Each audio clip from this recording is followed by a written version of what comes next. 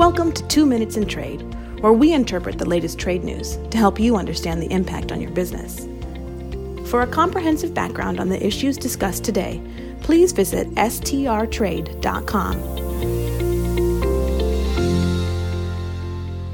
I'm Alvaro Ferreira, independent consultant with Sandler, Travis & Rosenberg, and today is Tuesday. It's February 27th, 2024.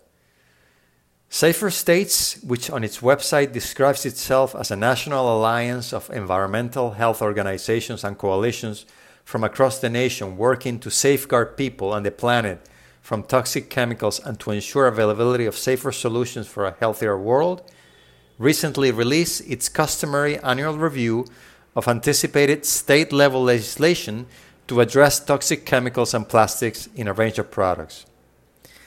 The analysis indicates that at least 36 states will consider about 450 bills to limit exposures to toxic chemicals, including additional restrictions involving per- and polyfluoroalkyl substances, known as PFAS, toxic plastics, as well as hazardous chemicals in personal care and cosmetic products. Safer States believes banning various PFAS uses will continue to be at the forefront of these legislative efforts, with at least 35 states expected to introduce policies in this regard, with broader restrictions on PFAS than ever before, according to the association.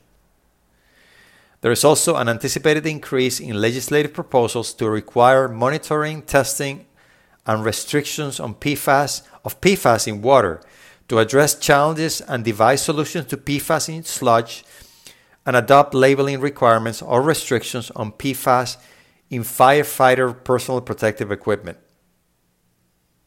Among other findings, the Safer States analysis indicates that at least 16 states, which are California, Colorado, Connecticut, Hawaii, Illinois, Iowa, Massachusetts, New Hampshire, Maine, New York, North Carolina, Pennsylvania, Rhode Island, Tennessee, Vermont, and Washington, will consider broadly regulating PFAS in products, which may include restricting all PFAS uses except those necessary for health and safety, phasing out PFAS from multiple product categories, and or requiring PFAS disclosures.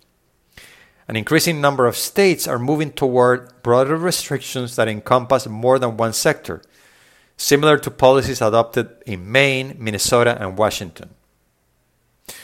Products under scrutiny, according to Safer States, include textiles, cleaning products, waxes and polishes, cookware, and artificial turf. At least 21 states, according to the report, which are Alaska, California, Georgia, Hawaii, Maryland, Maine, Massachusetts, Michigan, Minnesota, New Hampshire, New Jersey, New York, North Carolina, Oregon, Pennsylvania, Rhode Island, Tennessee, Vermont, and Washington, as well as Wisconsin and West Virginia, are expected to consider measures to reduce the use of plastics and or phase out problematic chemicals and plastics from packaging.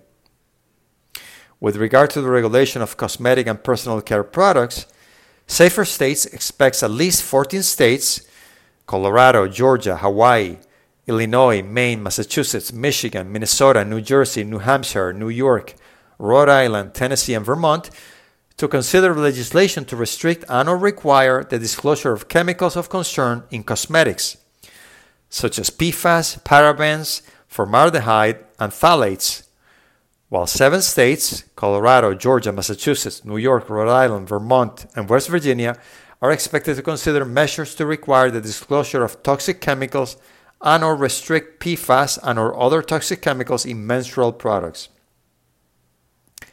I'm sure you're all closely monitoring trade-related developments at the federal level, but your products can also be significantly impacted by legislative and regulatory activity at the U.S. state level. And such activity, as you can see, is expected to be brisk this year. And here at Sandler, Travis & Rosenberg, we'd be more than happy to assist if you need any information or guidance in this area. Thank you. With professionals in 9 offices, Sandler, Travis & Rosenberg is the largest international trade, customs, and export law firm in the world. This is for informational purposes only and is not legal advice. The hiring of an attorney is an important decision that should not be based solely upon advertisements. Ask us to send you free written information about our qualifications and experience. Email us at messages@strtrade.com.